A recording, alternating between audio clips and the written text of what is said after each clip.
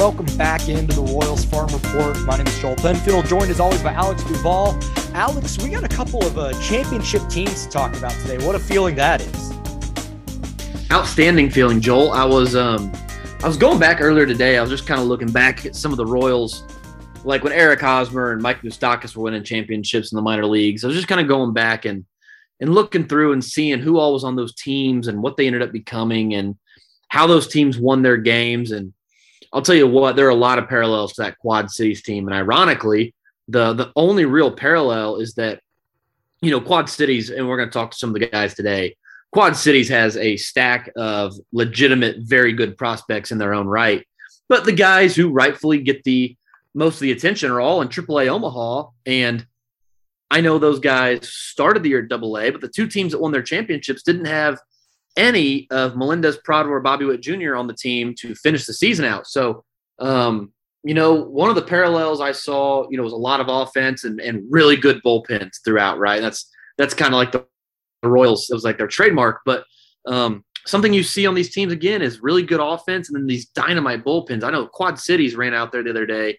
It was Nate Webb at 100 miles an hour. They had Will Klein, Caden Monk, and Zach Hockey coming out of the bullpen. Like, my gosh, man, what are you supposed to do with that if you're an A-ball? Everybody comes out of the bullpen throwing 97 plus. So really interesting to see some of the parallels that exist between those former championship teams and these two championship teams. And I'm excited to talk to these guys about just, what all is going to be, coming for them in the future and see how they felt about their team this season. Yeah, it was super interesting when you actually look at the way the season went for both of these clubs. In Quad Cities, they just ran roughshod through High A Central. Like I said on the last episode, they had the best record in the league by like 11 games. They just beat everybody. And then they get into the championship series against Cedar Rapids and kind of get punched in the mouth. And they're down 2-1, backs against the wall. And then they find a way to win in Game 5 with that dynamite bullpen that you talked about. But it was interesting to see. And then you look at Northwest Arkansas, and even when they had Nick Prado and MJ Melendez and Bobby Witt Jr. in the middle of that lineup, they were a 500 team. They just couldn't find a way to just string a bunch of wins together. They leave, and MJ leaves a couple of weeks later, and they just start rattling off all of these wins and sneak into the playoffs on the last day. They got that last spot to face the Wichita Wind Surge in the championship series on the last day of the season when they had to win, and they did it. And then they go and sweep Wichita, who had been the best team in the league all year. So you kind of had these divergent paths that, their roles are reversed kind of at the end of the year. But at the end of the day, still find a way to win 2 league championships for the Royals to do. That's a big deal. And I'll say it before and I'll say it again.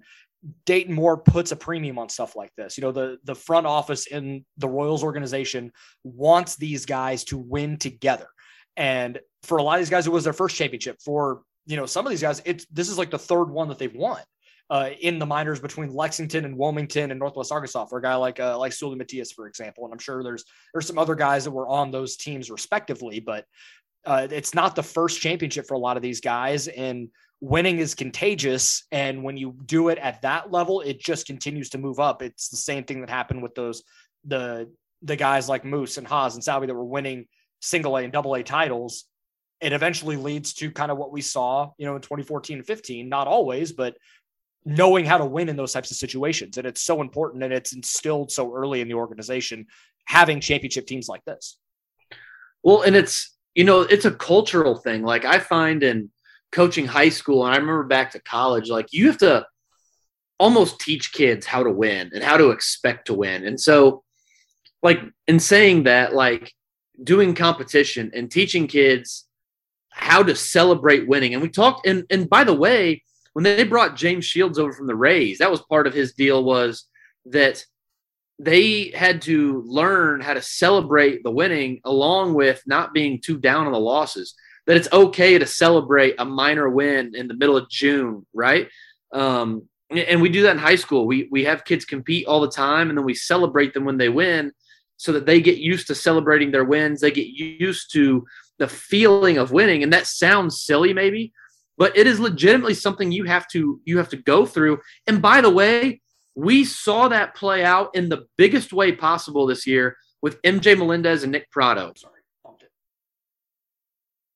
we saw that in the biggest way this year with MJ Melendez and Nick Prado. Is we asked them during the season, on the podcast about their mental coming into the year, and they're like, you know what? We really just kind of focus on, the championship. That's all we really talk about. And I asked JJ Piccolo in a news conference at the beginning of the season, how impressed have you been with MJ and Nick and their development? And he goes, all you ever hear them talk about is the championship. If they don't win that championship, who knows how bad they're dragging on and how bad they're thinking about their bad season. Instead, they come in, all they're thinking about is the championship season. They won. Who cares what else? It's the idea that winning fixes all.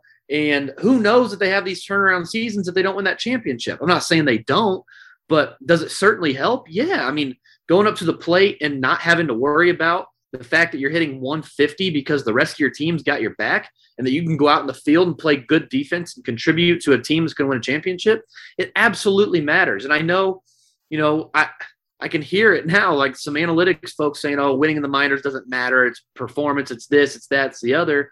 I'm telling you, it matters. Teaching kids how to win matters. Teaching them to expect to win, how to win, and what to do when you win, it matters. It absolutely matters. We see it at every level of baseball, from high school to college to the professional level, going all the way to James Shields coming over to the Royals in 2013. So I think it's absolutely critical that they continue to put a premium on winning championships like that. And it's great to see these teams continue to win here in 2021. It goes back to the old adage of winning cures all.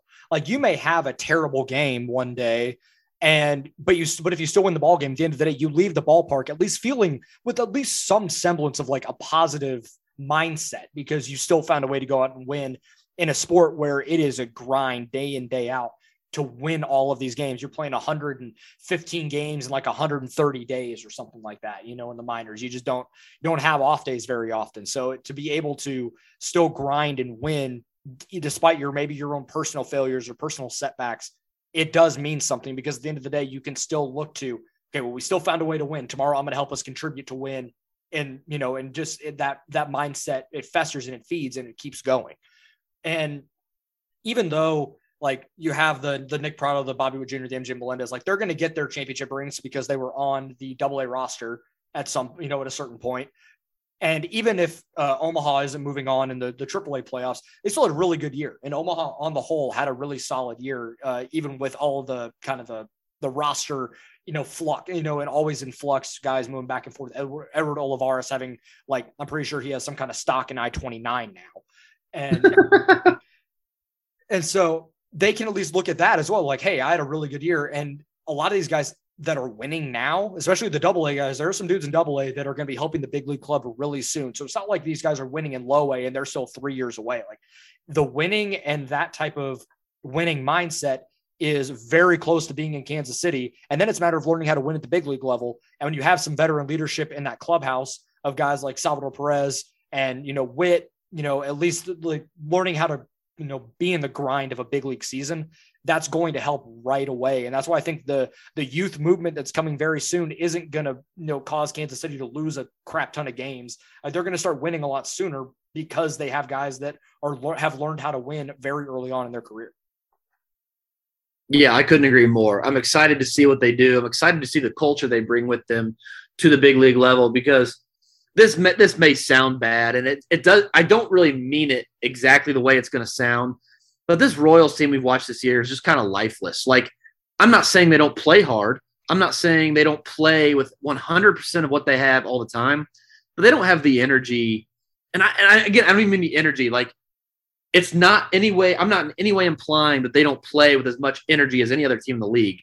I just mean that, like, they don't have the appeal and the attitude and the charisma of like that 2014 team, 2015 team. Like, the relationship that Eric Hosmer and Lorenzo Cain, Moose, and Salvi all had with Gerard Dyson, the jean jacket picture, like, this team doesn't have that. This team has Ryan O'Hearn. This team has Andrew Benintendi, who used to be fun when he played in Boston, and now Benintendi is just like an old man at 26 years old. By the way, I saw that the other day, like, Andrew Benintendi and Nicky Lopez are the same age. Like, we think of Lopez as like this young guy and Benintendi is like this veteran. They're the same age. So, but like, this team is just like, I don't know. They don't have a lot of like spunk to them, man. So I'm excited to see what MJ and Prado and Witt, if they can bring some youth, bring some energy into the clubhouse and see if they can't just not just make this team more fun to watch by winning, but make them more fun to watch by being more fun on the field. And maybe Mike Matheny will kill all that before we have a chance to see it. Maybe he won't. We'll actually get to have fun watching this team. But I don't mean like this team wasn't fun to watch in terms of their production, because they weren't. But like in terms of like the characters that were part of the team this year, is just kind of bleh.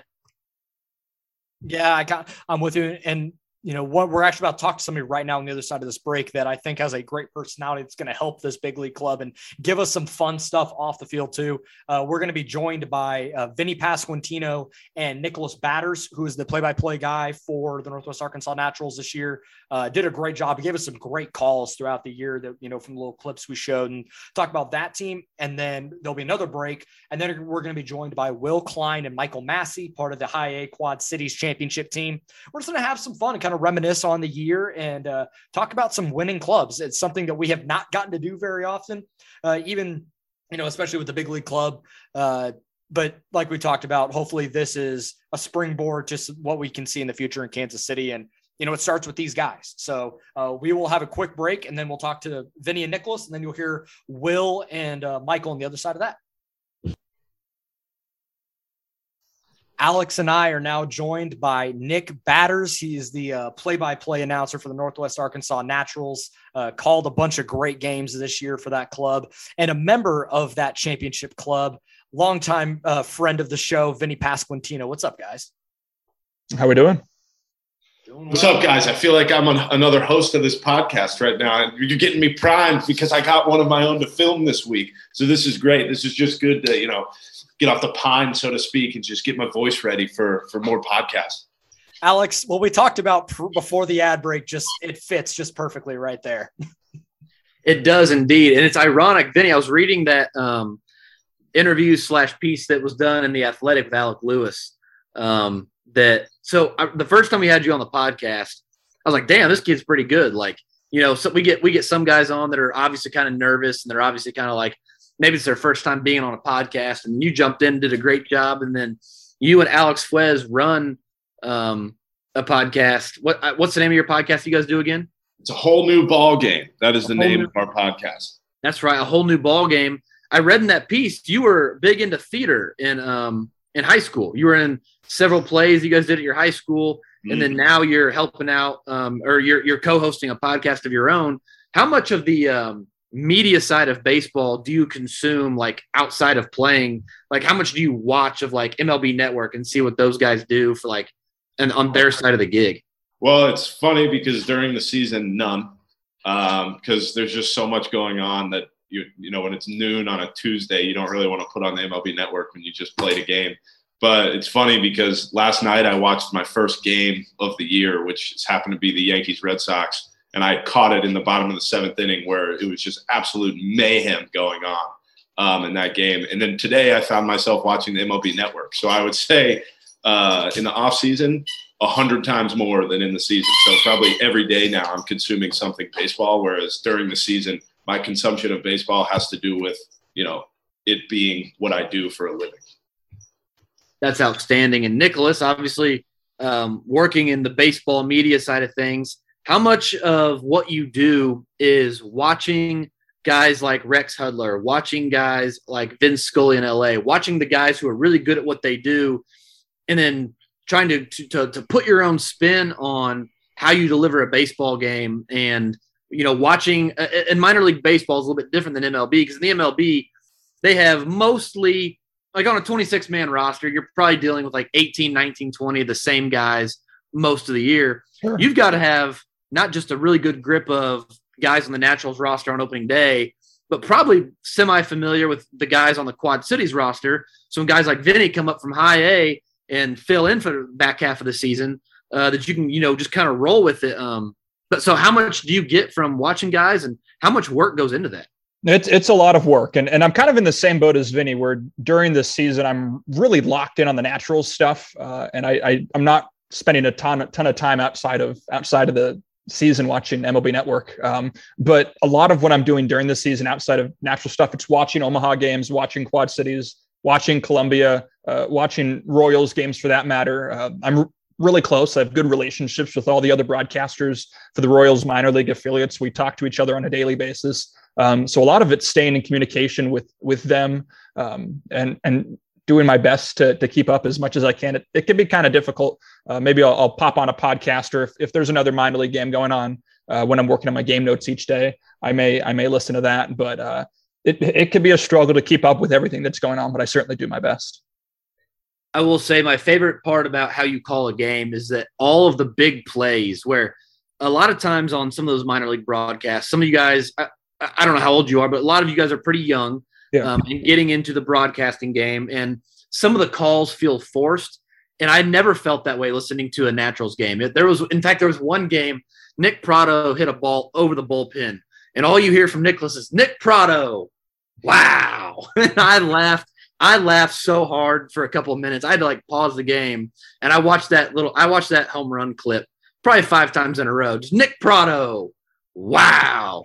I was a little disappointed though when Vinny gets up. We didn't have like an Italian band ready to play every time you hit a home run or something, or like the what's the funicular song? I don't remember exactly how it goes, but I was a little disappointed we didn't have any music. Are you working on calls for your next? Because there's a couple more very Italian names in high A. Yeah. We're working on spicing up the names a little bit in a very Rex Hudler way.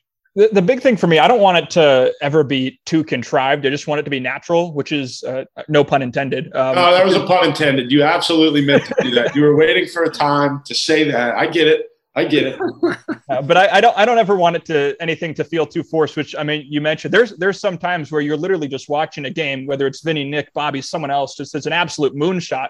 And literally that's your first reaction. It's, wow, he just hit the ball 450 feet. And I mean, it's fun, right? I'm getting paid to watch and talk about baseball for a living. So I'm just trying to have as much fun as possible, really, and give my genuine reactions to what's going on. Not let anything feel forced. I want the viewer to feel like they're with me, having a good time with me, and not as much of a broadcast as it is a conversation, really. All right, Vinny. So I want to go into what the last week of the season leading up to what eventually was the championship series. Like, you guys, there wasn't a guaranteed playoff spot. You guys needed to win, just keep winning and stacking on some wins to clinch that playoff berth. And you did on the last day of the season. How was the mood and the vibe in the locker room during that, when it's win or we're going to go home a week early and we don't have the opportunity to play for a championship? Like, how did you guys as a group handle that type of pressure, I guess? There was so many different emotions, I think, going on those last week and a half, because it felt like our season would end if we lose. So I remember multiple times I would be on the phone with somebody after games and be like, I don't know, that may have done it for us. And then you check the scores of the other games, and every other team that we needed to lose lost. It was just one of those things, like, if we lost, so did the other 2 teams that we needed to win or needed to lose. And then if we'd win, sometimes you get lucky and the team loses, but really winning was the answer to just staying in it for us. So all we needed to do was win it, not to necessarily get in, but to keep the threat of us getting in alive. And that last week, I mean, it was just unbelievable. I believe we won on Tuesday, lost Wednesday, won Thursday, lost Friday. So I think we split. Is that right? Yeah, we split the first 4 games. So we split the first 4, and I think we're a game and a half out or something at this point, with 2 games left, with 2 teams ahead of us and 1 a half game behind us. Now, one of them we knew that they were a half game ahead of us, really, because we owned the tiebreaker on them. But then we win Saturday, both of the teams lose, and now it just comes into okay, if we win and they lose again, we're in. So our game started an hour after both of those games. So we're scoreboard watching. I mean, how could you not be? And obviously you want to take care of your own business, right? That is step 1, is win the game. But I don't think focus was taken away from winning the game. And obviously we did end up winning the game. So that, whatever. But so we're scoreboard watching, and we're up 4-0, something like that. And we find out Frisco takes a 10-7 lead going into the bottom of the 9th inning against Amarillo. And we're all like, okay, well, we're going to win this game, but it's not going to matter. We're not going to make it in. And I'm out at first base, and people in the dugout are like, they know what's going on in this other game. I mean, it's almost getting to the point of our game where the game's almost over. Like, unless just a colossal collapse, we're going to win the game. And I see everybody huddled around, and then all of a sudden everybody starts freaking out. Everybody starts freaking out in the dugout. And I'm out at first base, and I'm just looking at this time a guy gets on first. And so now I'm looking into the dugout, and Brett Bewley looks at me and just goes, home run. And so then I look at him, I know what the score of the game is, and I just look at him, I say 3 or 4, like how many runs? He looks at me and says 3, so now I know that they're tied. I come in, then they go into extra innings, and then we find out that they end up losing. Clay Dungan scores on a run around third that put us up 7 or something, and I just say to him as he's running up and go, hey, we're in the playoffs, just to let you know that everything that we needed to happen happened. So then from that moment, it was, okay, now I got to find a place to sleep tonight, because everything was all pointing towards us not making the playoffs. And, we were playing a 1:00 game. The plan is just to drive home after the game. And then next thing you know, we're in the playoffs, and now it turns into, all right, let's go win this thing, right? I mean, the saying is, if you're going to be there, might as well win it. So we all wanted to make the playoffs. Everything worked out for us to make the playoffs. And then we get in, and then we sweep and win the whole thing. So there can't be but too many better feelings than that. So then, Nick, obviously you have a significant emotional investment in this, being the guy that is there day in, day out, calling the games and getting to know all these players, and you can feel the pressure that how are you handling this side of it too? Because obviously you're able to scoreboard watch as you're calling the game as well. How did I handle it? Not especially well. We came back from Wichita that Sunday before the final week of the season. And I remember thinking, man, I stayed up until probably 2 or 3 a.m. I was telling Vinny this. I was up late because I was trying to figure out every possible scenario that could happen that week. And I think it ended up being 3,000 or 4,000 different results that the week could have unfolded with. And there was one path that I saw as being the most likely, but it would have taken a lot out of the Naturals' control in order to make that happen. That's exactly what happened. I don't think I've ever done as much scoreboard watching on a broadcast as we did over that final week. And it's funny because into that Sunday game, Vinny was mentioning the Clay Dungan double. I think it was 7th or 8th inning. At that exact moment, I figured, you know what, let's do a live look into the Amarillo Frisco game.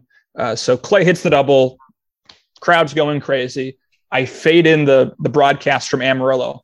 First pitch, Stone Garrett hits that walk-off home run. So it was literally like a span of, I don't know, maybe 10, 15, 30 seconds apart that those two things happened, from the Naturals getting that really important insurance to Amarillo walking off of Frisco. So that was a really special weekend, because obviously there was good team baseball the entire season, but especially over those last 5-6 wins, everyone in the lineup, top to bottom, was contributing, which was really fun for me to watch. And as you mentioned, being so close to everyone, watching the team day in, day out, I want them to win just as much as they want to win, because I have that big emotional investment. And you kind of felt like once the playoff spot was secured, there was a lot of good momentum heading into those final 3 games. And it was just a team that couldn't be stopped, really. It was so much fun to watch. Vinny, I want to ask you about the kind of the dynamic in that clubhouse. It's kind of ironic. We were just talking about it off the air a little bit, when three of your best players on the team get promoted to Omaha. It seems like that's when the lineup kind of like clicked together. And it reminded me, this is a terrible example. This is what it reminded me of. It reminded me a little bit of the Chiefs defense back in 2019. Patrick Mahomes goes down in Denver. The Chiefs defense had been awful up to this point. And then it's like the Chiefs defense went on a run. It's like, hey, we lost Pat. We're going to be without Pat for a couple games. They almost beat Green Bay at home. They do beat Minnesota without Mahomes. And then the defense was much improved from there. They go on to win the Super Bowl. It's almost like when Melendez and Prado and Witt got promoted, the rest of your lineup and the rest of the pitching staff said, hey, there go, 3 of the 5-6 best players on this team. The rest of us are going to have to step up and really kind of pull together. And that's exactly what happened. I mentioned a few times on Twitter, Brewer Hicklin down the stretch was out of his mind at the plate. There were a few guys like that. Sully Matias had a great couple of weeks there at the end of the season. Austin Cox was pitching incredibly well. down the stretch. You guys had just a tandem of guys really step up. What was the dynamic like? You come from Quad Cities, you're absolutely destroying teams down there. You come to Northwest Arkansas, who was playing good baseball, not great baseball, but good baseball. And then down the stretch, you guys were just prolific for the last month and a half or so. Well, it's interesting because obviously I wasn't on the team with those three guys, right? I played with MJ for 2 weeks, so I can't speak to how the three of them were. What I know is how great MJ was in the clubhouse and everything like that. But I think once the three guys left, those are, you could argue, the three guys in that order, right? Once those guys left, who was there in terms of quote unquote status, right? Who is MILB Pipeline going to tweet about on that team? Nobody, right? And I think that became the identity of that team is let's just go win. That's it. Let's go win, because it's more fun to show up and kick somebody's ass than to show up and get your ass kicked. And I think that was that was the mindset. I'm sorry for cussing Royals Farm Report. That's on me. No, I'll pay that fine. But that's what the identity became, is let's walk in here and slap a team in the face. And that's a lot of fun to play like that. There's no pressure when you're playing like that, because all that matters is scoring more runs than the other team. It doesn't matter if you go 4 for 4, because what you're worried about when you go home is if you lost or win, and there was the same thing in Quad Cities too. That team shows up, is prepared to slap another team in the face and go home. That was it. Come get your job done. Let's win a game. Let's go home. Because the way that both of those teams I was on, it wasn't a big deal when we won. And that's how I think it should be, right? You know what win should be celebrated is Game 3 of the championship series when the season's over, not Game 72, because you should be winning Game 72, in my opinion, right? I mean, there's different philosophies on everything, but if I could go 162-0 or 120-0, that's what I want to do, because we didn't take any days off when it came to winning. And, that's what made both those teams I was on special, is we wanted to go out and sweep every team that we played. We didn't want to give them one. Obviously, it's really hard to sweep, especially in baseball and especially over a 6-game series. But that was the mindset of that team, is we're going to show up, we're going to win, we're going to leave. And, it ended up working out for both of those teams. That reminds me a little bit of that Johnny Gomes speech on the at Union Station at the Royals. I actually don't know, Vinny, if you maybe never heard this. Johnny Gomes gets up on Union Station after the Royals win in 2015. And he wasn't on the active roster when he gave during those. Right, correct. No, he's wearing like a tank top in the middle of October. Yeah. He's carrying around an American flag. And I meant that in like a more impressive way than a less. Yes. Yeah. No, 100%. Just Rookie of the Year, not on our team, beat him. MVP, not on our team, we beat him. Absolutely legendary, especially in terms of like Royals folklore. Will go down in history as one of the greatest speeches ever given by the club. But you're right, in a way, that there were. I mean, anytime you lose three guys like that, and I don't want to act like the world revolves around, but I mean Nick Prado, Bobby Witt Jr., MJ Melendez, a few really talented dudes.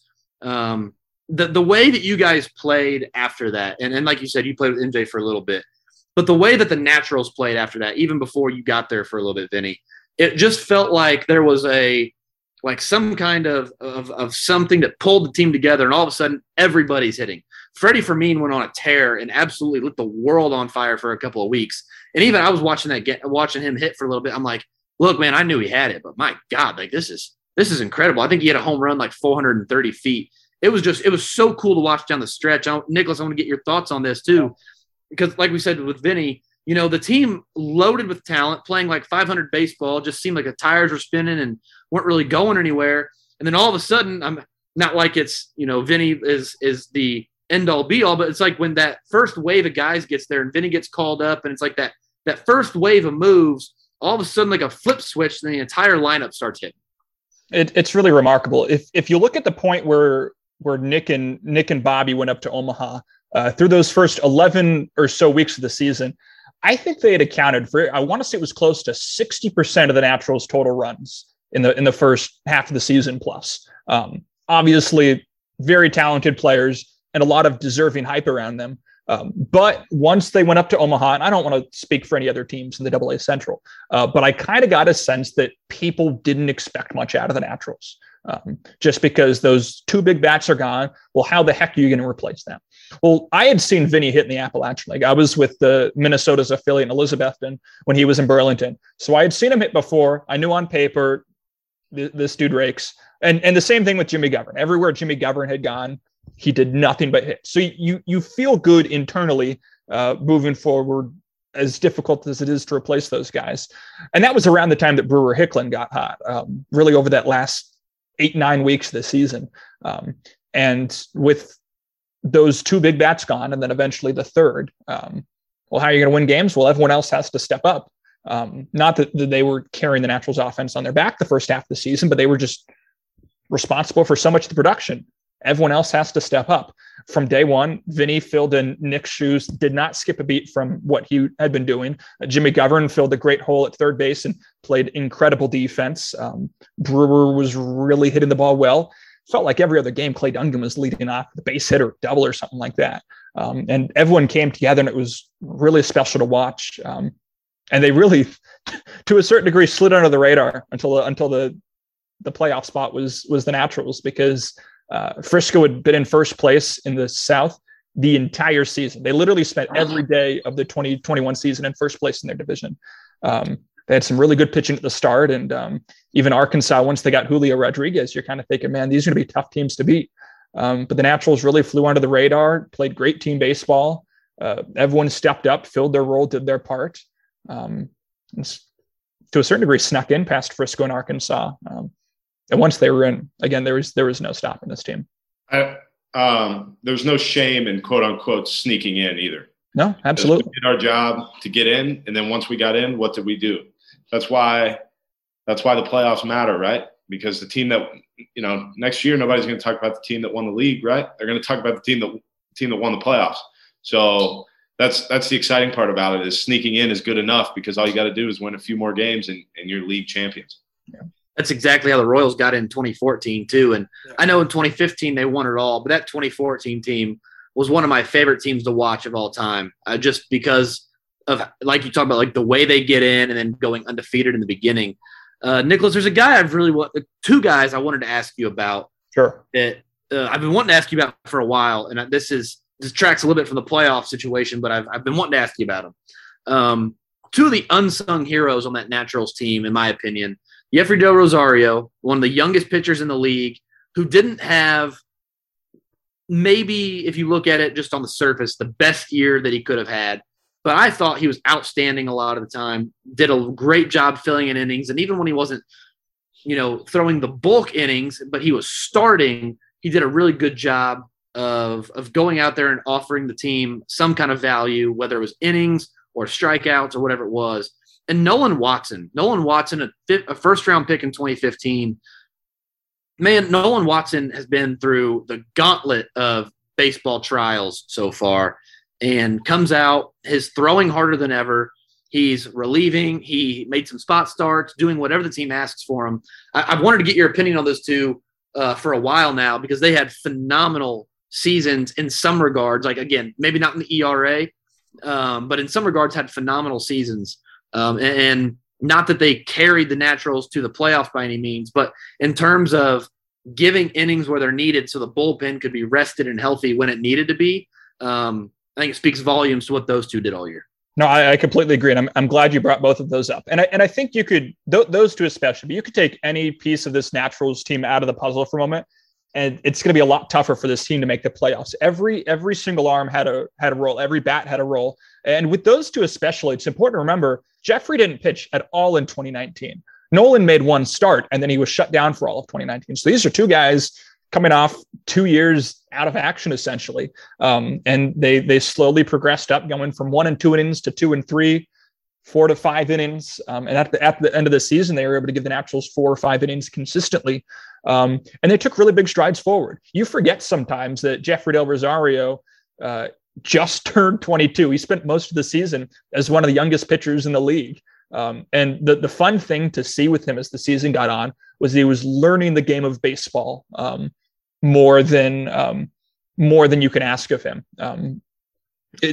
It's a really special thing to watch the wheels start to turn in him, and especially August, September down the stretch. He was putting together some really good starts where it looked just about impossible to hit him. The fastball velocity was creeping up as the season went on. And then Nolan Watson, maybe my MVP down the final two weeks of the season, because he put together 3 starts, 2 against Springfield in the final week of the regular season, and then 1 in Wichita, that cannot be overstated how important those are. Against Springfield, he threw 8 1/3 innings, only allowed a couple of earned runs. But more importantly for him, he didn't walk anyone. And that had kind of been an issue for him. He had been walking 2, maybe 3 guys and out in. And then all of a sudden he's throwing a lot more strikes that final week of the season. And then he offers, it was 4 shutout innings of relief in game 3 and gets the win. So that's 3 wins. And I know wins are, you can argue how much wins actually matters as a stat, but when you look at the wins that he earned, those were 3 fantastic outings. And without just one of those 3 outings, I don't know if the Naturals are where they ended up. So it was really fun to watch his development. And again, see things finally starting to click. Nolan Watson has a disgusting sinker. And just to see the stuff get better and things improve as the season went on, it was really fun with those 2. Vinny, if you had to give me your favorite thing about this championship team, and you can do both teams since you were a big part of that Quad Cities team early on, what is your favorite thing that you saw about either or both championship teams as the season went on? Well, I'll start with AA. It's going to be tough to answer Quad Cities just because I wasn't with them down the stretch. And they it's funny, the 2 teams had a completely different route to getting there, right? Quad Cities eases into the playoffs because they clinched probably earlier than 99% of the teams in the playoffs. And then AA team with us, we get it on the last day. So it's funny because, we're playing our best baseball as we get into the playoffs, right? They're kind of hitting this lull. Then they lose game 1, they win game 2, they lose game 3, and then they win the last 2. It's like it's 2 completely different ways of winning. But I'd say with the AA team, there was a very concerted effort of playing 27 full outs, right? Even if you're losing when there's 26 outs, you still got 1 more to play with. And there were some older guys on the team, and they're not old by any means. They have a little bit more experience than I do. You're looking at Blake Perkins, you're looking at Brewer, you're looking at Sully, you're looking at Jason Guzman, and Clay Dungan, who him and I got drafted in the same year. I mean, what that guy can bring to a clubhouse, right? You got Mabrys Valoria, who was really good behind the plate, Freddie Fermin, Tyler Cropley, who was able to fill in some spots there too. I mean, and then we had some older guys like Kevin Merrill, Austin Dennis, Brett Bewley, who were able to just provide support wherever we needed it in the field. They could play, all 3 of them were Swiss Army knives. So I think that, that team was just a team that was just a revolving door of good at bats. Yeah. It was just, you had to work to get through that 9. Even if guys were striking out or whatever, there were still quality plate appearances where the pitcher had to work to get them.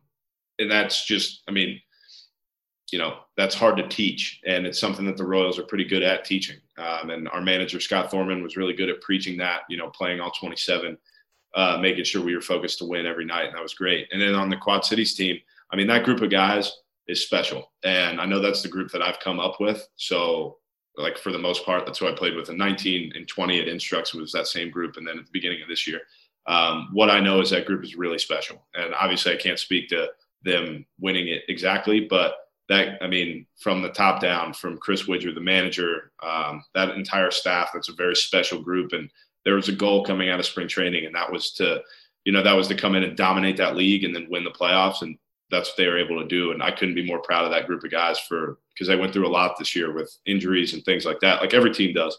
But they were able to battle through, and it's not easy to be the best team in the league all year long and win the playoffs. So it was super exciting that was able to happen. You mentioned Brewer Hicklin as a part of that team in AA and the role he played. This is now the 3rd year in a row that Brewer Hicklin, the team that he started the year with, ended up winning its respective championships. So that 2017 draft class has really left its mark, and now you're seeing part of the 2018, 2019, and now even the 2020 draft class filled in down there in Quad Cities this year, starting to leave its mark. But you mentioned Brewer Hicklin, and I wanted to throw that note out there that everywhere he's gone, they won a championship. And I think that speaks to not just Brewer Hicklin, but some of the guys that are on that team and the leadership and the consistency that comes with that. So I really like Brewer. It's a really good point you made. There's one guy I forgot to mention, and I can't believe I forgot to mention him because he was my roommate, but Jimmy Govern, what that guy brings to a clubhouse. I mean, you can talk about him hitting at every level and his great defense at third, but with that guy, the energy and just what his attitude brings to a clubhouse is so meaningful in many different ways, because it's going to get guys to relax just because of his sense of humor and how he can relate to people. I mean, that's, if you're talking about what a glue guy is, that's what I think of when I think of a glue guy. And that really helps in a clubhouse, especially in a long season.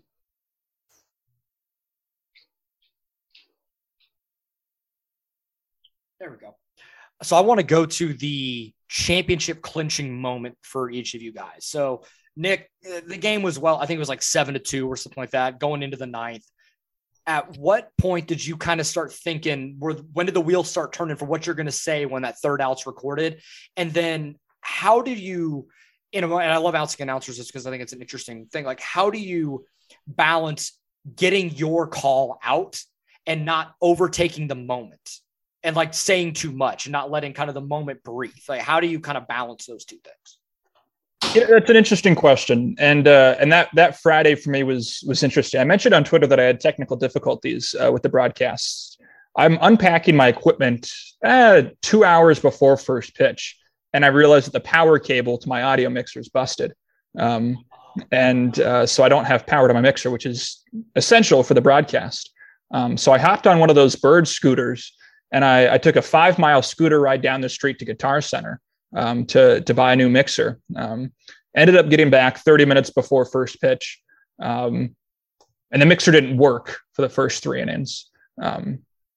So I was at no point during that game thinking about what am I going to say if and when the Naturals win. There was absolutely zero thought of what to say, how to properly encapsulate the moment. My only thought is, I just hope we get through this game and I am able to record myself with that championship call. Just because I'd been having issues with the equipment and my computer working together. And so there was so much stress in my head, I'm not even thinking about it. So what I said kind of just was, in the middle of the ninth inning, I'm kind of like, I should figure out what to say. But that ninth inning kind of went by so quickly, the bottom half. That was just the first thing that came into my head, honestly. But when I was in Australia this past year, I had the chance to call the championship for the Australian Baseball League. And I was kind of starting around the middle innings to formulate some words, some sentences in my head. I just jotted down a couple of things in my notebook there. And it's different when you're on radio, like I was with the Naturals, versus on video, like I was in Australia, because if you're on video, say a few sentences and then just let the pictures speak for themselves, which I probably would have done if it were at home and we're on MILB TV. But on the road, when you're really audio only, you're trying to paint the picture. Players coming out of the dugout, out of the bullpen, and then kind of difficult on the road when all the home fans are kind of disappointed, and there may be a few boos in the background, and it's maybe not the best background noise to let take the moment. But I was kind of spitballing to a certain degree, just freestyling or whatever came to my head, and hoping when I listened back, it sounded all right. I have it pulled up. I'm going to try to play it really quick, your call real quick. It's like a 30-second call-ish here. I'm going to see if my computer will pick it up. If y'all can't hear it, just tell me you can't hear it. We'll edit this out. But I'm going to try to play it real quick so everybody listening to the podcast can try to hear your final call. Cross the 1-2. Swing and a miss, strike 3. The Northwest Arkansas Naturals, your 2021 AA Central champions. They come spilling out of the dugout, pouring out of the bullpen in right field. Back on top for the first time since 2010. The second league championship for Northwest Arkansas. You were right. I didn't notice that the first time. They really were booing, like kind of loud. Like I'm a little surprised that it was boos coming. Like, what'd you expect? You're down 2-0. You're getting your tail kicked in game 3, and really that's what we got Wichita is boos for the Naturals. That's interesting. But that call is outstanding, even through the booze. No, I didn't notice the booze until going back and listening to it. I think there's resentment isn't the right word, but there was a little bit of animosity from the Wichita fans because the Naturals did play in Wichita for a long time before they moved to Northwest Arkansas. So it's not widespread, but among the diehard fans, there may be a little perception of, oh, well, these are the guys who took our team. And so for some of those diehard Wichita baseball fans, they wanted nothing more than for the Wind Surge to stomp all over the Naturals. But I do want to give credit to the folks in Wichita because, as I'm sure Vinny would say, that was a fantastic crowd. They packed close to 6,000 folks in the stands for that game on Friday. And minor league playoff games usually don't draw that well. So the fact that they were to bring that many fans in, it created a really good atmosphere early on. But yeah, I didn't realize the booze had happened until I went back and listened to it. All right. So Vinny, were you playing first base for this game or were you DH? I can't remember off the top of my head what the lineup looked like. I played first base. Okay. So you're on the field, strike three. Do you remember any of that moment or did you just kind of like black out and just start running toward the mound? So the way that inning went is we brought in our closer, Jose. Nicholas, will you tell me how to say his name? I don't want to butcher it. Jose Cuas. Cuas comes in the game. At that point, in my head, it's game over. We're up by 4. He's been the best closer that I've seen over the past year. I mean, he comes in the game, game's over. They get a broken bat hit where I don't even see the ball because all I see is the barrel of the bat flying in the air. And I don't see the ball. It ends up landing in short right field, just a blooper. I'm like, wow, well, they're not going to make this easy on us. And then next batter hits a chopper right to him. And the point I knew the game was over, all he did, picks up the ball, throws it to second. Clay throws it to first, 2 outs. So at this point, I'm feeling pretty confident we're going to win. So I look at Clay and I say, hey, when this happens, you might want to take your hat off because your hat's going to get ruined. Because my plan was there's probably going to be a ground ball. I was going to put the ball in my back pocket and give it to our manager after the game, but it ended up being a strikeout. So when that happens, I ended up being the first one to our pitcher, which was awesome. I think that could be debated. I think one person got out there right at the same time as me. And then as soon as we get there, we all start jumping around. And my immediate thought is, where's Jimmy? Right? I mean, we've been on this journey together this whole year. We've kind of traveled together a little bit. And I thought that would be a really cool moment for us to have. And then we found each other and it was just awesome. We gave a big bear hug to each other and it was like, we did it. Like we came to this team and we won. And there was never a blackout moment just because it was just like, at that time I expected it. So it was something I had prepared for of what we were going to do when we win. Not saying that I was, just the cockiest guy in the room thinking we were going to win, but I was really confident in the team that we had. And we went down early.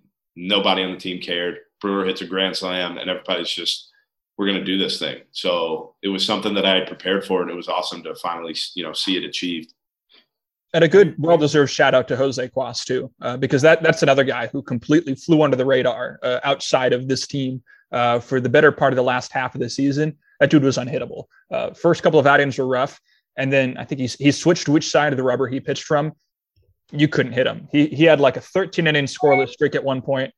Anytime he came into the game, I mean, you knew it was over. He was that good all season long.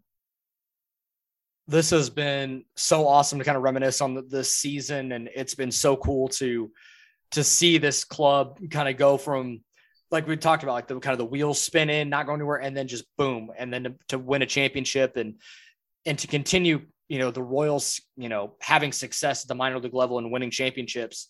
It does mean something to this organization. And Vinny, congratulations. You're getting 2 rings. So that's pretty cool.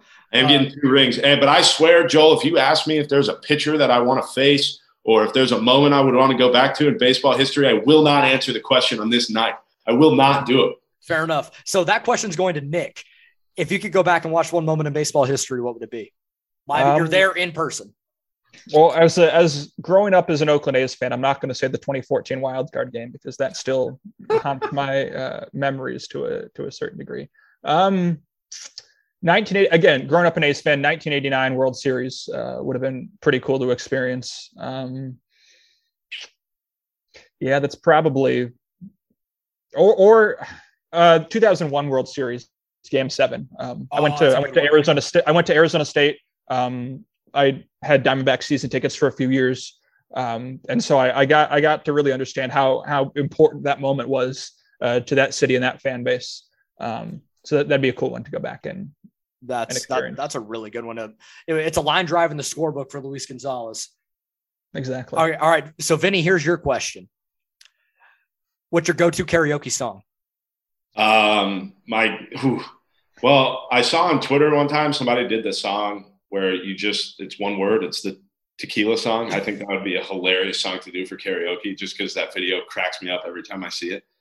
Ooh, I think I'm going to have to go with Dancing in the Moonlight for karaoke. That's just a song that really hits my vocal cords well, and I'm really able to dominate that song. So I just appreciate that a lot. I love it. Well, guys, this has been awesome. Thank you so much for coming on. Vinny, I know you're going to be back on at some point. Like I just know it's going to happen, but Nick, hopefully we'd love to have you back on again here soon.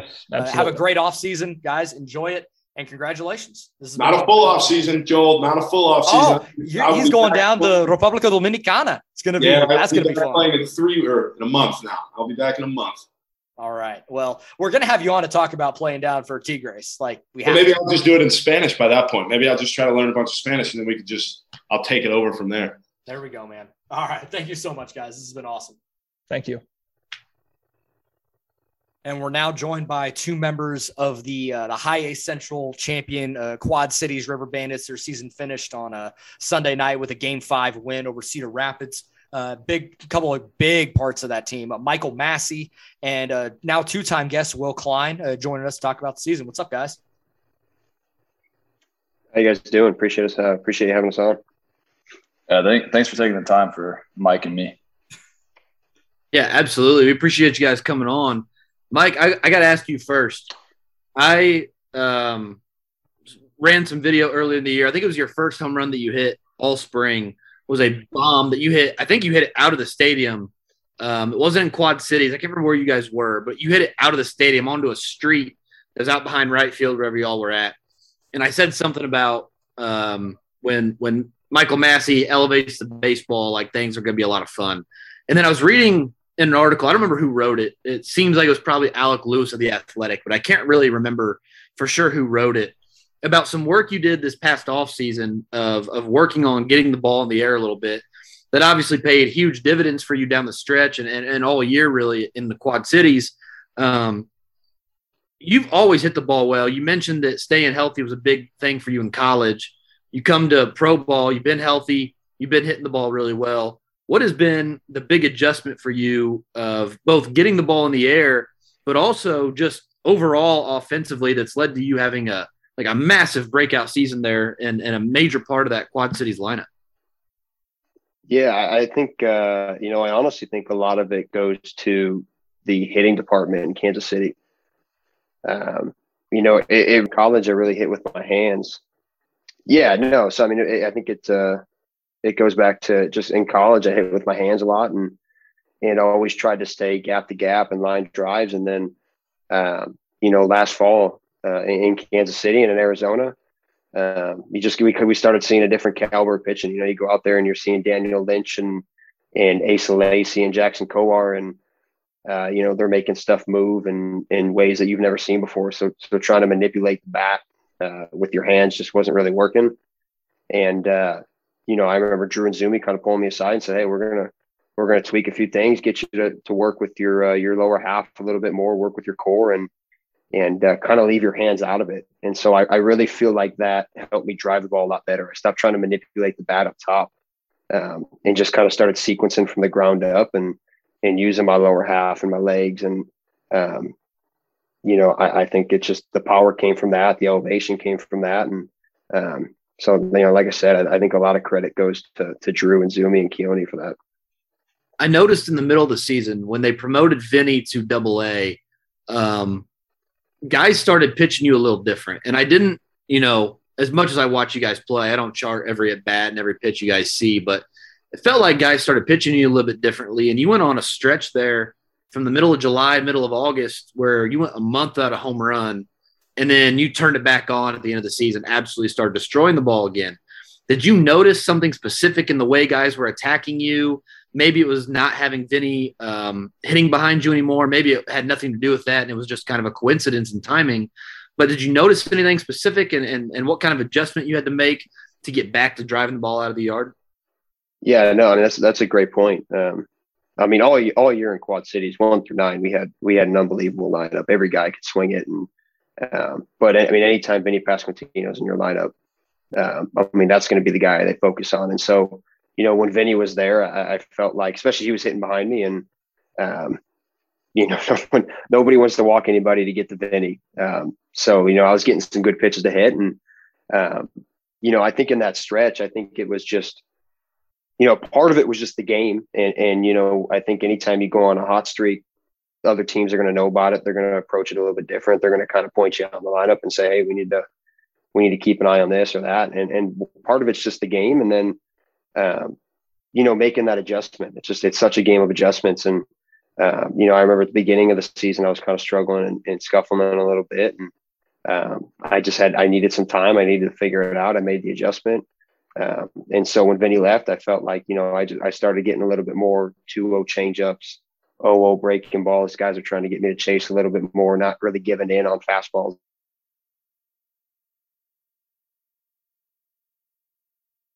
Out like, man, all right, I need to stop chasing. I need to stop, trying to do too much with this and just kind of take what they give me. And, he kind of went through that learning curve and was able to figure it out toward the end of the year.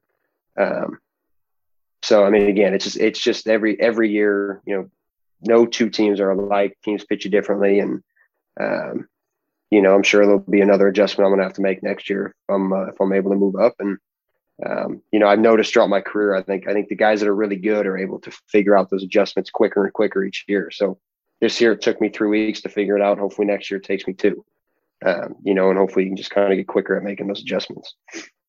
Speak of making adjustments. Will, it seemed like early on in the season, struggling to keep the ball in the zone consistently. There were times when striking out the world, and times when every strikeout came with a walk. It seemed like, and then down the stretch, it just seemed like every guy that stepped up to the plate, there was at least a 50% chance they were striking out, and you really cut down on the walks. And it seemed like the more that your balls, that is going to sound awesome on the podcast tomorrow, the more that when you threw the ball in the strike zone, the less people actually hit it. It seemed like and that's kind of counterintuitive. Like the more balls you throw in the strike zone, the more you could potentially get hit. It didn't seem to be that way for you. The more strikes you threw, the better you were all year. Is there any adjustments you made in the middle of the season? Because down the stretch, I mean, there wasn't a bullpen in all of minor league baseball that was effective as you guys had all year, between you and Webby, getting Caden Monk there at the end of the year. You guys had 3 or 4 guys you could go to at any time to just shut a game down. But what kind of adjustments you make throughout the year, and I mean, that led to you just absolutely dominating on the mound there down the stretch?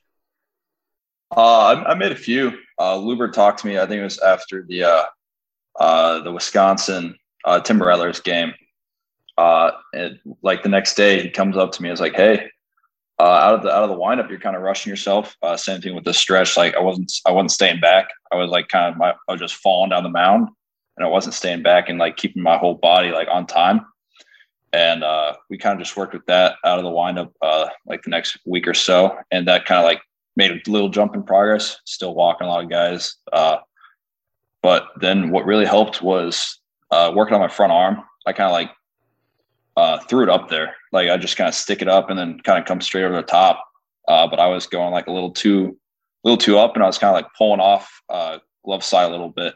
So it kind of made my delivery a little inconsistent. And so that led to like every other pitch, I would go back to that, and then I'd figure it out, and then I'd go back to that. But we worked on keeping it a little lower and keeping my head like straight through the glove instead of falling off to the side. And so that helped me really stay more up and down versus missing east to west. And also, yeah, like you said, trusting your stuff in the zone.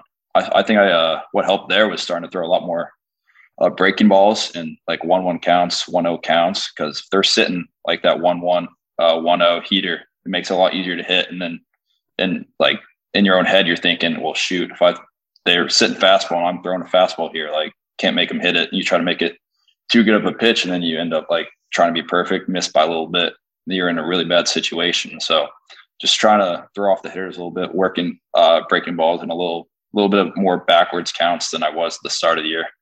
And then just get more confidence on the mound helps. I know Michael understands that one. You guys both talked about adjustments you made that allowed you to dominate the level for a long time.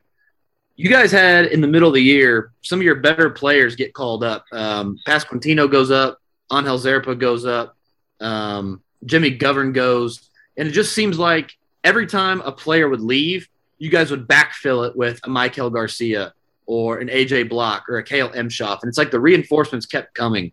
What about your team allowed you, even with all the roster movement that goes on? Michael, you go ahead and go first, but what about your team allowed you guys to gel and just keep winning throughout the year? Because again, the roster turned over quite a bit for you guys. Nick Lofton missed time with an injury. What allowed you guys to just keep winning and just keep you guys destroyed the entire league all year, it seemed like. Yeah, I think that's I think that was just such a culture thing for us. I think a lot of times in pro ball, not that I have that much experience in it, but just from guys that I know that I've talked to from other organizations, I think at times it could turn into a little bit of a selfish game in the sense of, hey, guys are just trying to put up numbers, trying to move to the next level. And to be honest with you, there was not a lot of that in Quad Cities. And Pasquantino was a huge part of that. I mean, that guy, you want to talk about a team leader and a great guy in the clubhouse. And it was just a lot of selfless guys and a lot of guys that would do anything to help the team win. And like you mentioned, it was just kind of next man up mentality. You lose one guy fills it in and you don't miss a beat. I wouldn't even say it was a talent thing. I mean, it almost felt like a college atmosphere all year. When you're on a team, you're playing for a College World Series, and I get the sense that it's unlikely in a lot of other places that a championship means as much as it did to the guys in that clubhouse. So I think the team culture, I think the coaching staff, Widger and Roche and having Luber and a guy like Mike Jersley in there who's been to a World Series before with the Royals, and I think having those guys in the locker room was huge in that. The Royals obviously preach that. I mean, they preach it publicly in their media appearances. I know for a fact they talk to you guys about it. How much of that, because you say you get the impression that other clubs don't necessarily run it that way, where winning is the most important thing.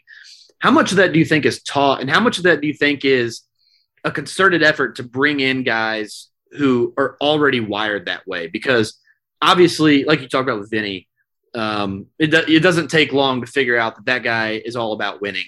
So obviously there's a mix of bringing in guys who are already wired that way, but how much and I hate to say practicing winning, but the Royals admitted when they went out and got James Shields in 2013 and brought him to Kansas City, that part of his role was teaching the team to win and teaching the team how to handle it when you lose. So how much of that is taught versus how much of that do you think is just natural in the lineup? Yeah, I mean, I think it goes both ways. I think there's guys like Vinny that it's just so natural. And then I think there's other guys that maybe don't come in like that, but having Vinny and guys like that already in the organization, you just you fall in line and you follow suit. And like you said, you learn to win. And I think it's a very it's overlooked, I think, in a lot of, everyone likes to look at speed and how hard you throw and how far can you hit the ball. And the reality is, last night in Game 5 or in Game 4 when Kleiner came in and shut the door, Kleiner was throwing 100, but I mean, the intensity and the tenacity that he had in that game is that trumps stuff any day of the week. And guys that are out there with a will to win for their teammates, I mean, that trumps whether you throw 100 or whether you can hit a ball 500 feet. And so I think, the minor leagues is about developing your skills. It's about getting at bats. It's about getting innings pitched and getting ready to play in the big leagues. But it's also about playing in pressure moments. The way the game's wired today, you're going to have AL wildcard games where it's a 1-game playoff. You're going to have Game 5, Game 7s. And so being able to get that experience in the minor leagues and actually playing for something, I think is huge for every one of us. Well, I was going to ask you about that outing next. It seemed like all year you guys just rickrolled through everybody you played, and then in the playoffs you get down 1-2, and for the first time truly all year you guys are behind the 8 ball.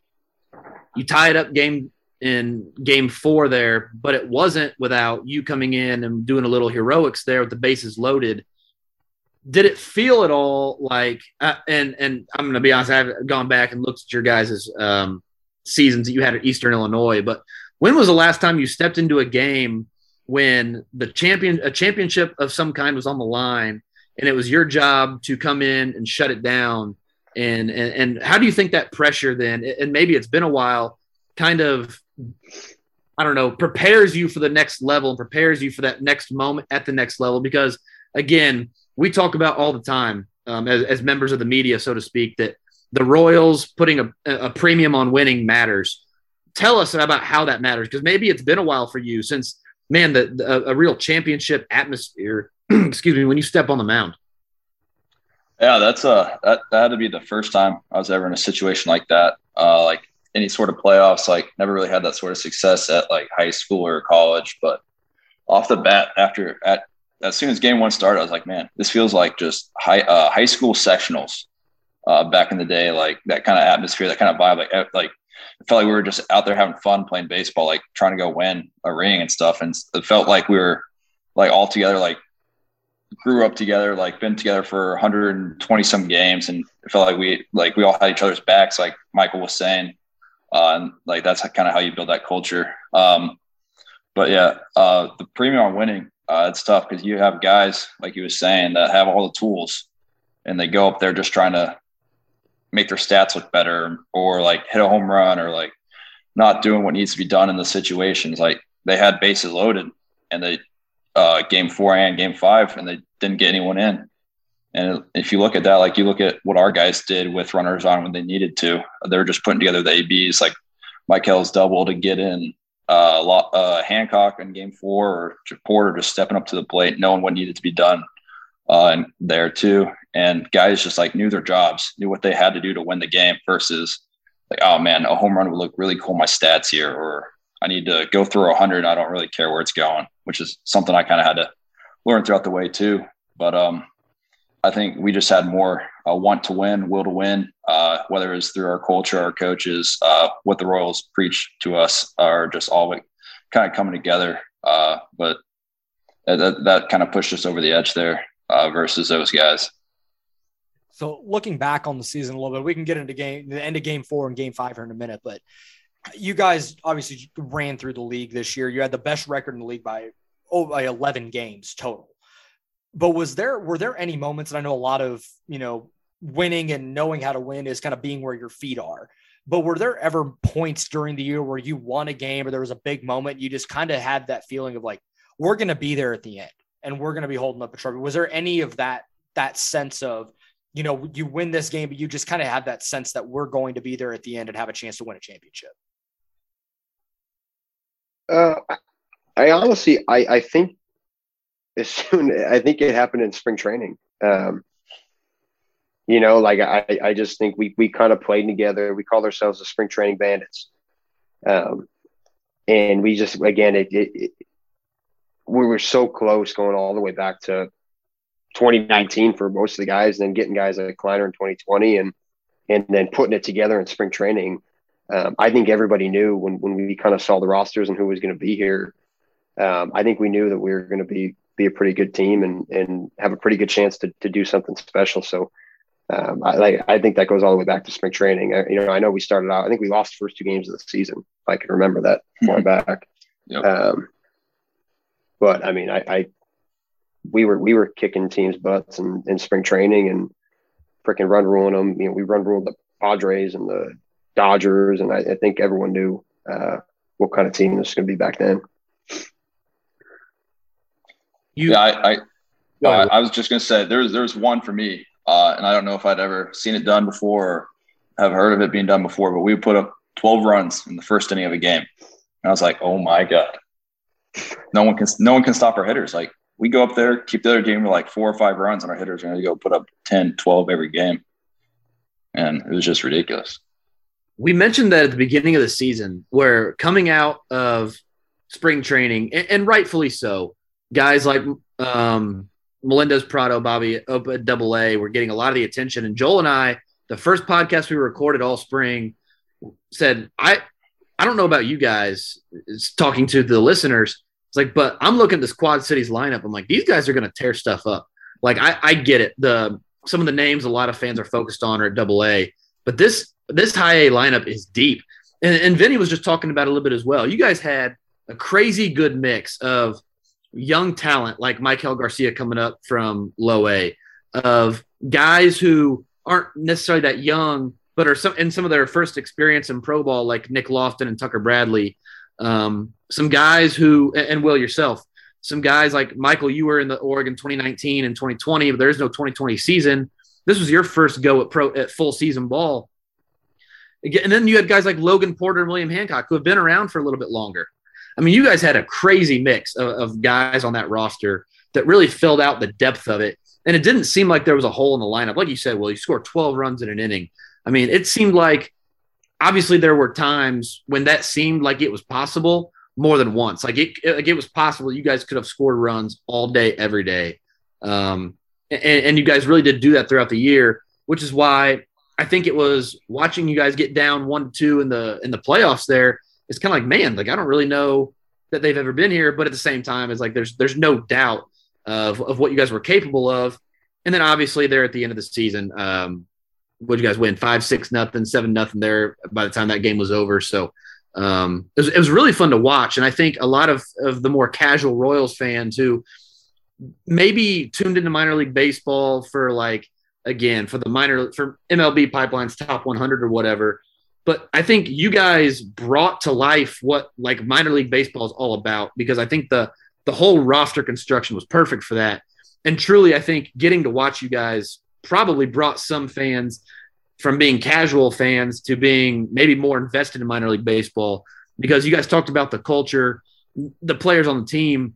That was some of the most fun I've had watching a single team all season was watching you guys this year. So, I mean, it was obviously a very good season for you guys. Finished, I think, 11 or 12 games in first place, go on win the championship.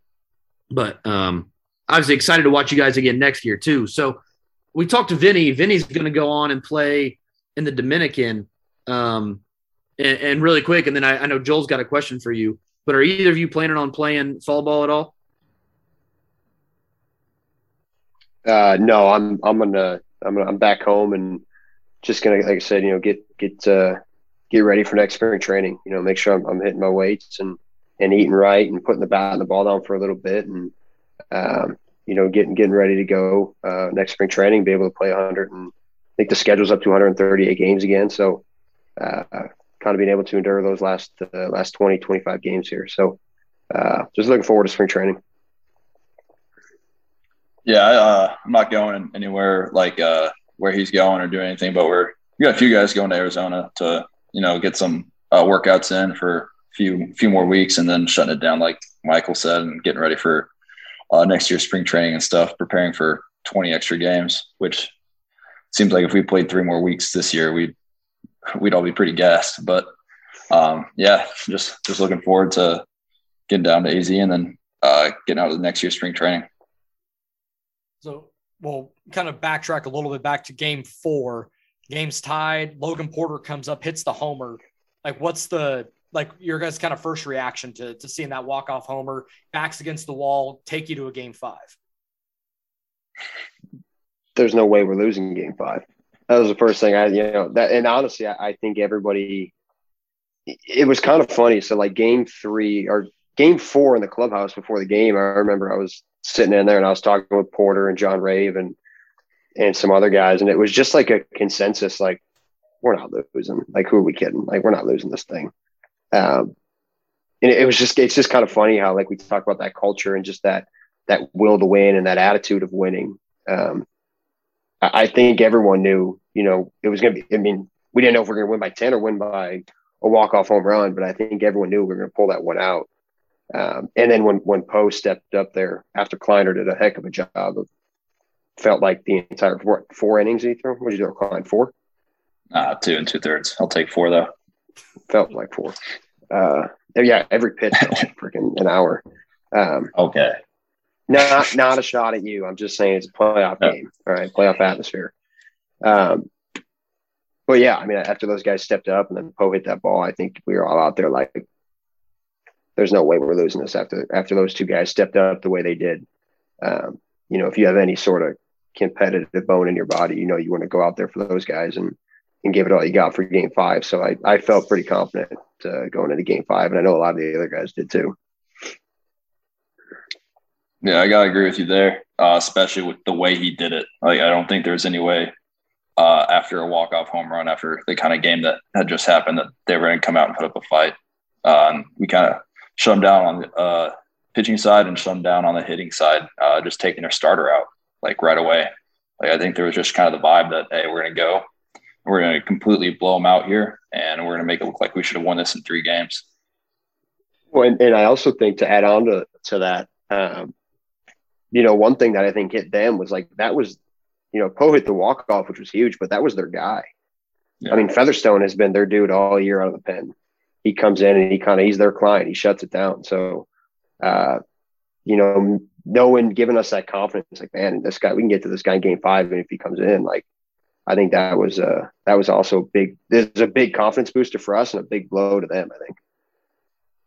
I think watching Nate Webb close out game 5 was like a perfect embodiment of like really the playoff series in general. Is you guys got that lead and Webb comes in and there was, I don't know, the camera, and I know you guys don't run this. I'm not offending you guys, but the camera angle for your guys' minor league streams is horrific if you're trying to like on pitchers.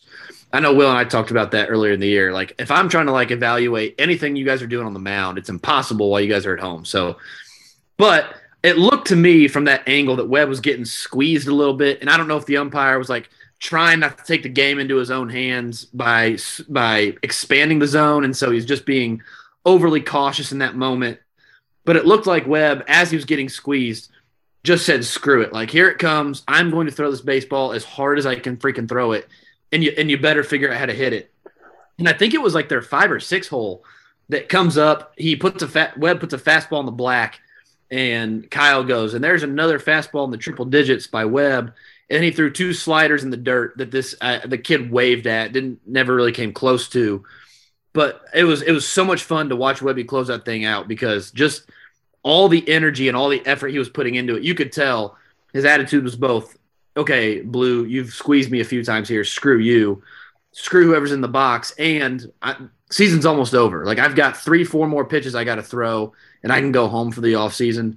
It was fun to watch. And, again, like I said, it was kind of like a perfect embodiment of how your guys' season went, of just overpowering and dominating a season as much as you can. So, a lot of fun to watch. But, again, it was a cool way to close it out. So Nate Webb closes out the game. Game's over. You guys are High A Central champions. Take us through, you know, what's going on in your head at that moment. That's obviously a very special thing for at any point in your professional career. Yeah, I mean, I was. It was so much fun for me, and I know it was fun for a lot of guys. But kind of going back to what Kleiner was talking about, like I haven't played in a championship game and dogpiled on a baseball field. I don't think I've ever dogpiled on a baseball field in my life, maybe once. But I mean, it's been so long. I never won a state championship in high school, never won a Big Ten championship in college, never went to Omaha. In Burlington 2 years ago, we lost in game 3. So just kind of like a sense of relief and honestly, just fun. Just really enjoyed like celebrating and you know, it's not every year that you get to do that on the last game. Most years, the last game of the season, you're putting your head down, you're going back in the tunnel, and you're not usually in a good mood. So anytime you can end a season where you're jumping around on a field and smiling and having fun with your teammates, you know, I think we all know what the other way feels like. So just a lot of fun. Yeah, kind of the same on my end. I think it was just a sense of relief for me and just for all the guys that have been here the full season or just half the season or even like the last few weeks that, man, we deserve to win this. And it's like, finally, like, okay, we actually did it. Like, it just kind of put a cap on the season we had. I mean, I've never seen a group of guys more excited to win a baseball game than I did on Sunday. And it was just so awesome seeing just everyone's hard work come together through 123 games that we played. That it was just the best moment of my career so far. All right, so I got a couple of fun questions for each of you guys, and we'll get you out of here. Thank you so much for your time today. I know you guys are just joining your off season, and I appreciate you guys taking the time. So, Will, you throw baseballs very hard. What's it like when you just hit triple digits? How often do you velo check? Allowed to answer that, Mike? Oh, dude, I see you all the time. I'm on a second base. I know when you're looking. Yeah. I mean, I don't got to worry about fielding the ball when you're on the mound. They're going to strike out anyway. This so is I got fun. to keep myself occupied. No, Will, you can taste yourself a little bit here. You can admit it. It's fine. Yeah. When there's like 2 strikes and I gear up and I try to get a little extra, I'll turn around and take a quick peek. But there's just our radar gun was always like a pitch behind, so you just never knew which one you were getting. So that one was a little tough to check with that, but it wasn't not often. I'll say that. And then Michael, so the stadium backdrop that you guys played in Quad Cities is really cool. And obviously you're a left-handed hitter, pull sides to the Mississippi River. How cool is it to say you could hit a ball into that river? I mean, I'll tell you what, we had a thing at the beginning of the year when you were struggling. The way to get yourself back on track was just think river. You just got to think river. And Tucker Bradley, Eric Cole actually made a song. I don't know if you heard about it, Klein, but I think it was from Disney or something like that. And I've never heard of this. He made like a rhyme about hitting the ball into the river. But I tell you what, if you didn't hit one into the river, it wasn't from a lack of effort. I know all year there were some guys trying to get one. It was a ways out there. You had to hit one pretty good to get out there. I think Stupinski went dead center. Oh yeah. I think Stoop went dead center. He might have been the only one that there was video proof of the ball going in the water. Pretty sure Sully went opposite field into the river. Yeah. Sully could break his bat. You can give Sully a T-ball bat and he can hit one into the river. What was it like watching him take BP? Unbelievable. I mean, you didn't even have to know. Like there'd be times like BP, you're out in the outfield and you're just kind of shagging. You're not really paying attention to who's hitting. Like you could just hear when Sully was hitting. You didn't even have to. And again, that's on a team with a lot of really good hitters and guys with good power. You could tell the difference when he's up there. But yeah, I mean, he can swing it. There were some balls he was hitting down the stretch from Northwest Arkansas where he was like swinging. It looked like maybe 50%. He was going like halfway up the berm and right center. His power is just dumb. It's not even. I remember I was sitting. I don't know who it was. It was someone from another team I was having breakfast with. I can't remember, but they were like, "Yeah, man!" Like they saw the video of Sully taking one oppo onto the berm and in Double A, and they're like, "Man, the Double A balls are juiced." I'm like, "No, they're not. You don't know that guy." All right, so Michael, this is the last question we ask all of our guests. At least to come on the first time. I got to change it up every time, but if you could go back and watch one moment live in baseball history, you're there. What are you picking? Oh my gosh, I'm picking the Mike Jerschley, third base coach, sending Lorenzo Cain on the Bautista play. Oh, that's a good one. I know. I didn't even know this question was coming, and that popped in my head first. I gave Jersch so much crap about that, about how Cain just went on his own, and Jersch likes to take credit. He doesn't like to take credit for it. I make fun of him and give him a hard time about it. But no, I mean, I to go on top of that, I mean, having Mike Jerschley in the clubhouse this year was unbelievable. He's an unbelievable mentor. He's a great coach. So yeah, I'd like to see him get out of the way of a foul ball down the third base line. So see if he's got anything left.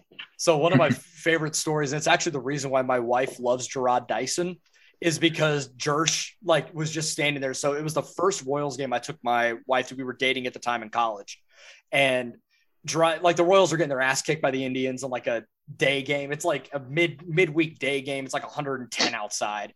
And Dyson is on first base. Ball gets ripped down the right field line, and he's going. And Jersch is telling him to hold up, and Dyson just ignored it and just kept running. And eventually scored. My wife goes, "I love that guy. He's awesome." And so Gerard Dyson's been a very player since. So if he actually listened to Jersch, I don't know if that would have actually happened. Oh man, I would. I mean, there were some times this year where he'd go coach first base, and I'd kind of give him some shit about trying to. I'd be like, "Hey, Jersch, I'm trying to yank one. I'm going in the river, but if I miss right, I'm just coming right at you." See him get out of the way one. I have a giant took a sweet time getting out there. And delay the game. Framed picture of Dursley on my wall waving Escobar home on that inside the park home run, and on his face, I swear to God, it looks like he already knows they just won the World Series. It's like the first pitch of the World Series, and just the smile on his face as he's waving Esky's home. You can just tell by the look he's giving Esky is like, we just won the World Series. Like, you can put the rest of it away. It's going to be 4, 5, 6, or 7 games, but you could tell they won it. So I framed it. It's right around the corner up here, but it's just a giant picture of Dursley's face with Escobar in the foreground. Yeah, that's awesome. All right, that's so cool. All right, Will. So since you're a 2-time guest, you've already answered the baseball history question. So I'll couch it a little different way. You could face one batter in baseball history with your stuff, whatever your 102 and all that. Who do you want to face? I mean, Michael Massey. Come on, spring training. Let's go. No, I that's expect a good nothing question. less than the first one at my head. And it's not necessarily like the person that like you think you could strike out, but like just to see them in the box and like face them in like that cat and mouse game. I don't know. I like grew up when Barry Bonds was kind of going at it, and obviously what he did was, regardless of what went on behind the scenes, was just unreal at the plate. And I think I would like to face him and see how far he'd hit the baseball. Just give him a little show me fastball and just see what happens. Yeah, I think any pitch I throw him is going pretty far. So probably hitting it into McCovey Cove. Yeah. You just describe 101 mile an hour fastball as a little show me fastball. That's the way Joel just described 100 mile an hour fastballs. Little show me fastball, triple digits, right down the middle. I don't care if it's Barry Bonds. It's hard to hit when it's moving that. You can't even see it. I think the fastest fastball I ever saw was like 93. And I say saw, I never saw it. I came out of my shoes, fouled it off, tipped it, but I never saw it. So I can't actually comprehend and I've cranked machines up to 100. It's like, I get it, but I can't comprehend like what that looks like, knowing that it could potentially like spin a different direction coming out of the same delivery. So I'm glad I've never had That's what we like to call no integrity. I always give Klein crap when a guy throws 100 and he throws me a 2-0 breaking ball. No integrity. Throw a heater. Klein. You throw 100.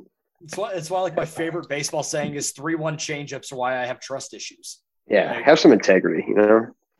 Respect the game. Yeah, fair enough. Hey, you fell behind 3-1. It wasn't my fault. You couldn't find the zone. I'm not asking you to throw 2 heaters down the middle. Oh, man. Well, guys, this has been awesome. Again, congratulations on the championship. Enjoy your off season. But by the way, so if you're not playing baseball doing it, what are you guys doing? Like, what's like the go-to like hobby at this point? Well, I've roomed with golf. Golf for another month in Chicago, and then that's about it on that. I roomed with Logan Porter. So Logan's a really, really good guitar player. So I'm musically challenged. But I bought a guitar. So my off-season job is to learn how to play the guitar. Yeah, I'll be golfing for, like you said, like the next month, and then probably just working on video games at that point, taking care of some cats, stuff like that. All right, awesome, guys. Like I said, enjoy your off season. Love to have you on again, and best of luck next year. Hopefully, we'll talk to you before the next season starts. Anytime, guys. Appreciate it. Yeah, thanks for having us on.